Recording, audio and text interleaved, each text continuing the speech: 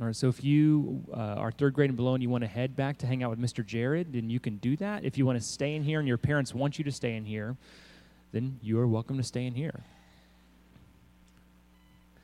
For the rest of us, open your Bibles. I'm going to actually, I never do this. I never have multiple texts that we're going to turn to for several times, but for this morning we are. Because there's a couple points that I think are going to be important for us this morning as we're talking about the coronavirus, which I know is a bummer for some of us, because some of us are sick of hearing about it. But there's important truths that we know that are helpful for me, and I think will be helpful for you as we're kind of moving forward as this whole thing kind of really begins for us. It's been a thing since December for the world, but for us here, it's really just starting this week. And so there's a couple important things that God wants us to know and remember. But there's one crisis averted. I do want you to know this, that we are not in danger of running out of toilet paper here at the church. So if you really need to go, we got you covered. I'm not saying it's quality toilet paper. I'm just saying it's there.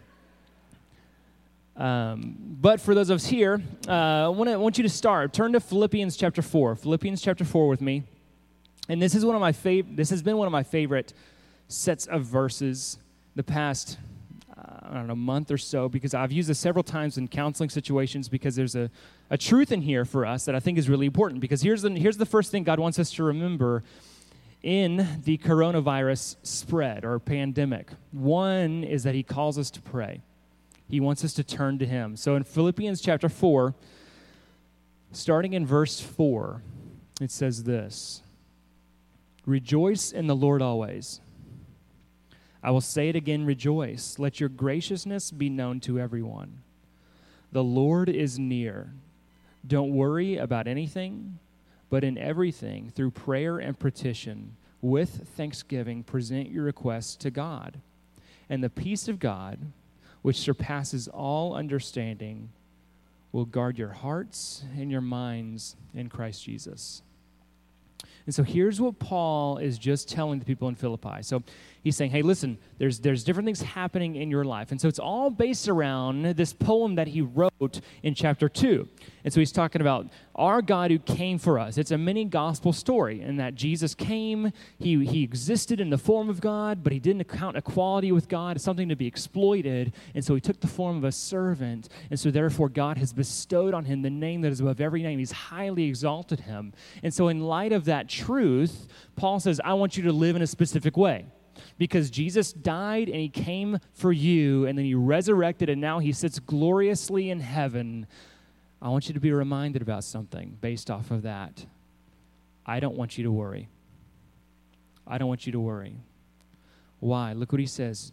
He says, this should be your temperament, even in light of global pandemics. He says, rejoice always in the Lord. Again, I say it, rejoice.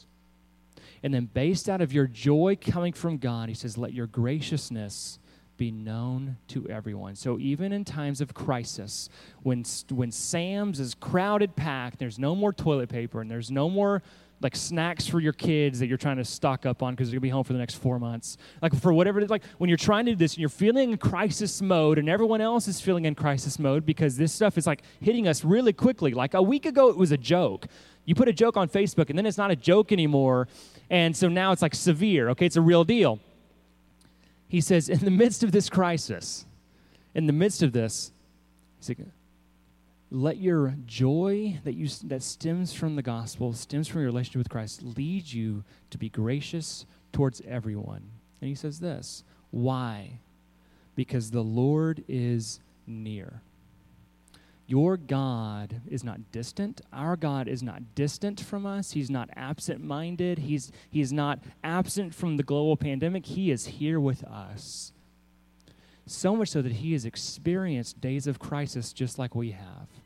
And so when Jesus came, what does it say? He existed in the form of God, but he didn't count that as something to be exploited, but instead he stepped into the earth, into sickness, into disease, into heartbreak, and he walked with us in it. And so therefore, rejoice, because your God knows what you're going through. Rejoice and let that cause you to be gracious to other people because he is near. But look what he says. Don't worry about anything, but in everything, through prayer and petition, with thanksgiving, present your request to God. She says, listen, don't worry. Don't worry about whether it's coming to your family. Don't worry about what is happening to you. Yes, take precautions, but don't live in fear. Don't live in anxiety. Don't live in worry. Why? Because the Lord is near, and he wants to hear from you. He wants you to turn to him in the middle of this. And so he says, don't worry, but in everything, through prayer. He says, turn to God. But he says something specific about your prayer. Because he doesn't say just turn to God and just blabber and then just like let that amp you up and get more worried because you're trying to pray to God about this all these issues. He says this should be the temperament of your prayer. Filled within your prayer, when you turn to God, he says do it with thanksgiving. Turn to God and thank him, one, that he is near, and two, even for the present circumstance that's causing our hearts to turn to him and want to pray to him. So there's things about crises like this that cause us to turn to God and say, God, we need you. And God says, thank me for that. Because when that happens, look what happens. Look what he says next in verse 7. When you turn to God and you thank him for your circumstance, even when it's a crisis, here's what it says. That transforms in your heart towards peace. Look what it says. And the peace of God, when you turn to God with thanksgiving and you put your worries before him, the peace of God, which surpasses all understanding. We don't know how it happens or why it happens, but that peace from God will guard your hearts and your minds in Christ Jesus. And so when you turn to God and you recognize he is near and you're thankful to him for the ways that he has been good to us and the ways that he's working in the world now, then that turns the fear in your heart into peace. Supernaturally. We don't know how it works. And it doesn't all happen at once. But that is what God wants you to have in the middle of this crisis, is peace. And so here's what he says. He says, pray. And so specifically, I want to give you a couple things you can pray for, above and beyond thanking God. One is praying for the coronavirus outbreak to be slow, that it would slow down. That's the reason for all the cancellations. I said this at the beginning, but that's the reason for all of the cancellations. It's not panic. It's prudence. It's wisdom. And so if you have everyone going about their normal routine, then you have the amount of people getting affected increasing at a rapid rate. But if you spread people out and you cancel stuff and you spread out the amount of infections over time, then that doesn't become a strain on our health care. And for you and for many of us, for me, like I don't have any pre-existing conditions. I'm 30 years old. I'm pretty healthy. And so if I got it, it would be like a cold most likely. But there are people that are more vulnerable to it, and specifically people who are like 65 and older or have pre-existing conditions, such as kind of a heart, blood pressure or heart issue or breathing issue, something like that. And for people in that category, the disease is highly problematic. And so if you have a bunch of people getting it at the same time, there's only so many ventilators we have in the United States. And if you have more people than you have ventilators who have the problem, then you're out of luck and you got to decide who gets it. And so that's the reason for all the cancellations, which I didn't understand until really Friday or yesterday. And so that's one thing we want to pray for, is we want to pray for the slowing of the spread of the virus. Second thing is this. Pray for a reduced outbreak in Tarrant County or in Fort Worth.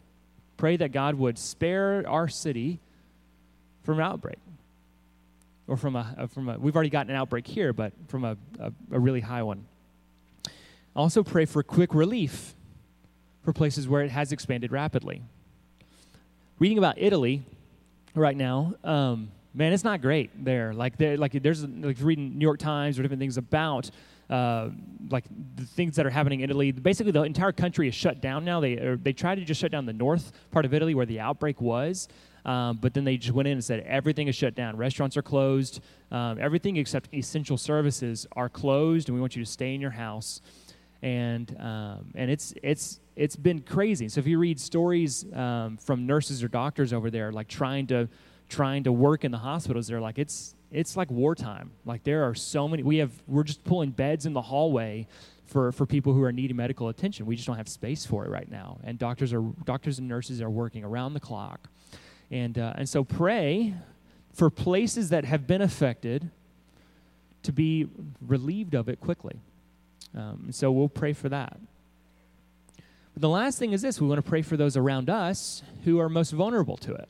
And so some people have reduced immune systems, so they're going to be more inclined to get it, but then also have other issues that go along with it. And so before we kind of move on to point 2 and point 3, I've asked Adam to come up and pray specifically for this.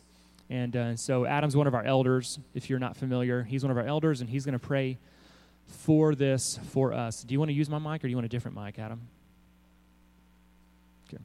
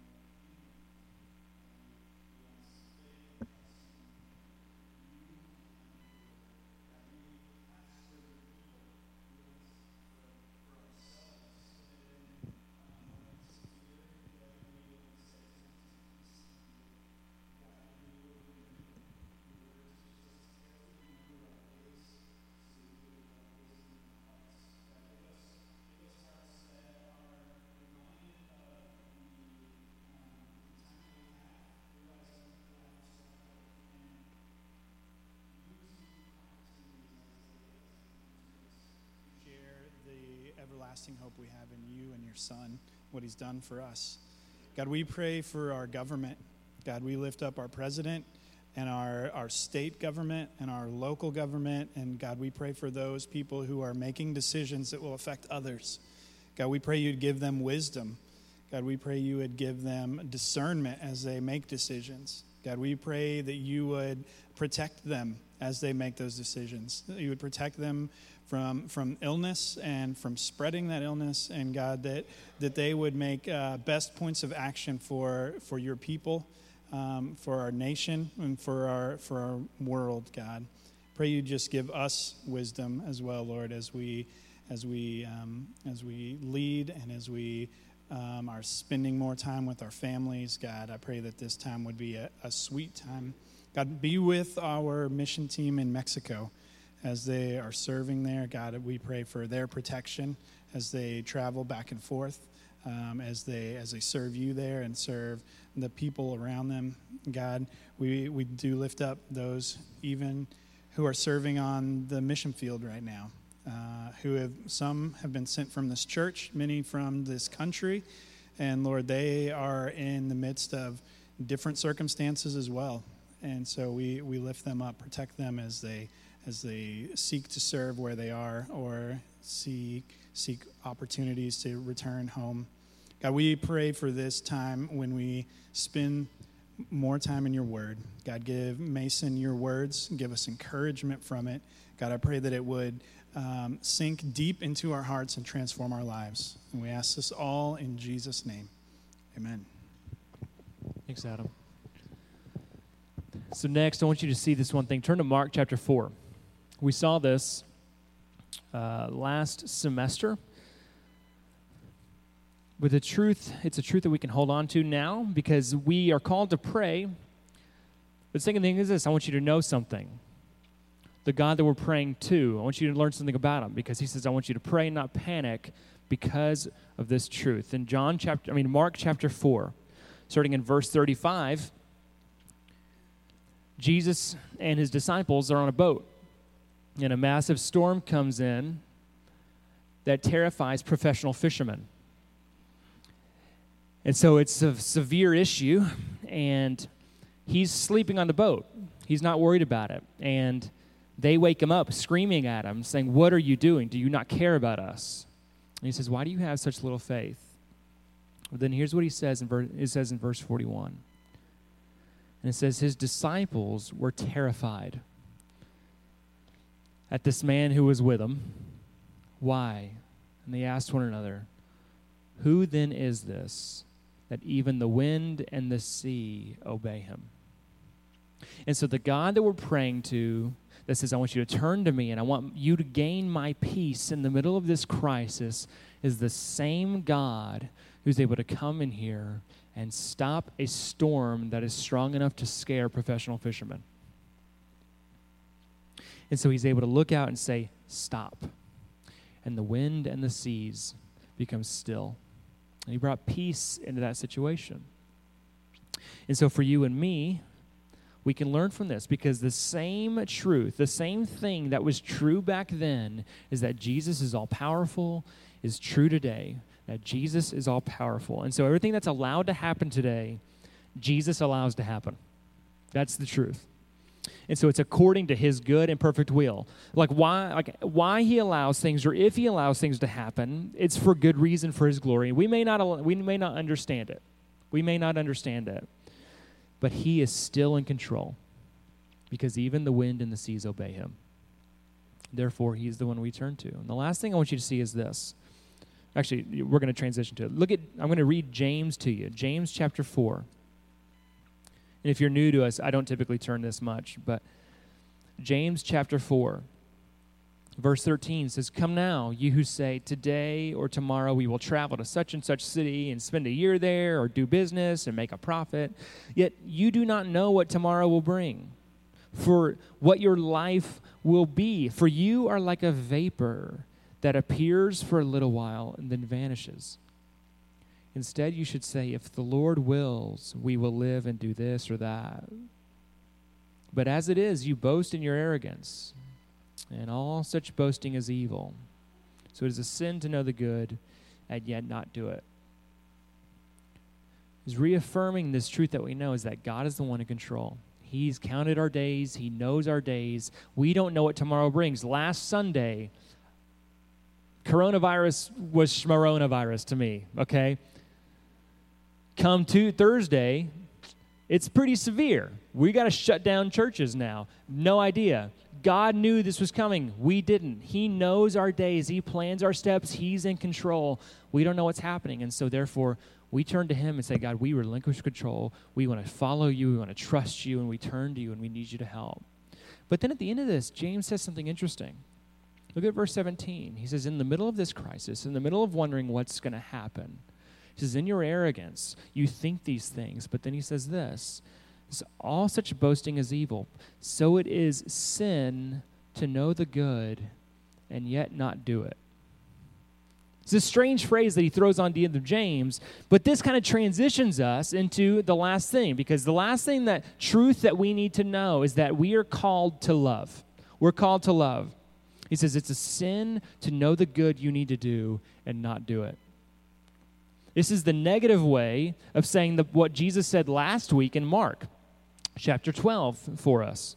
Mark chapter 12, we learned this last week.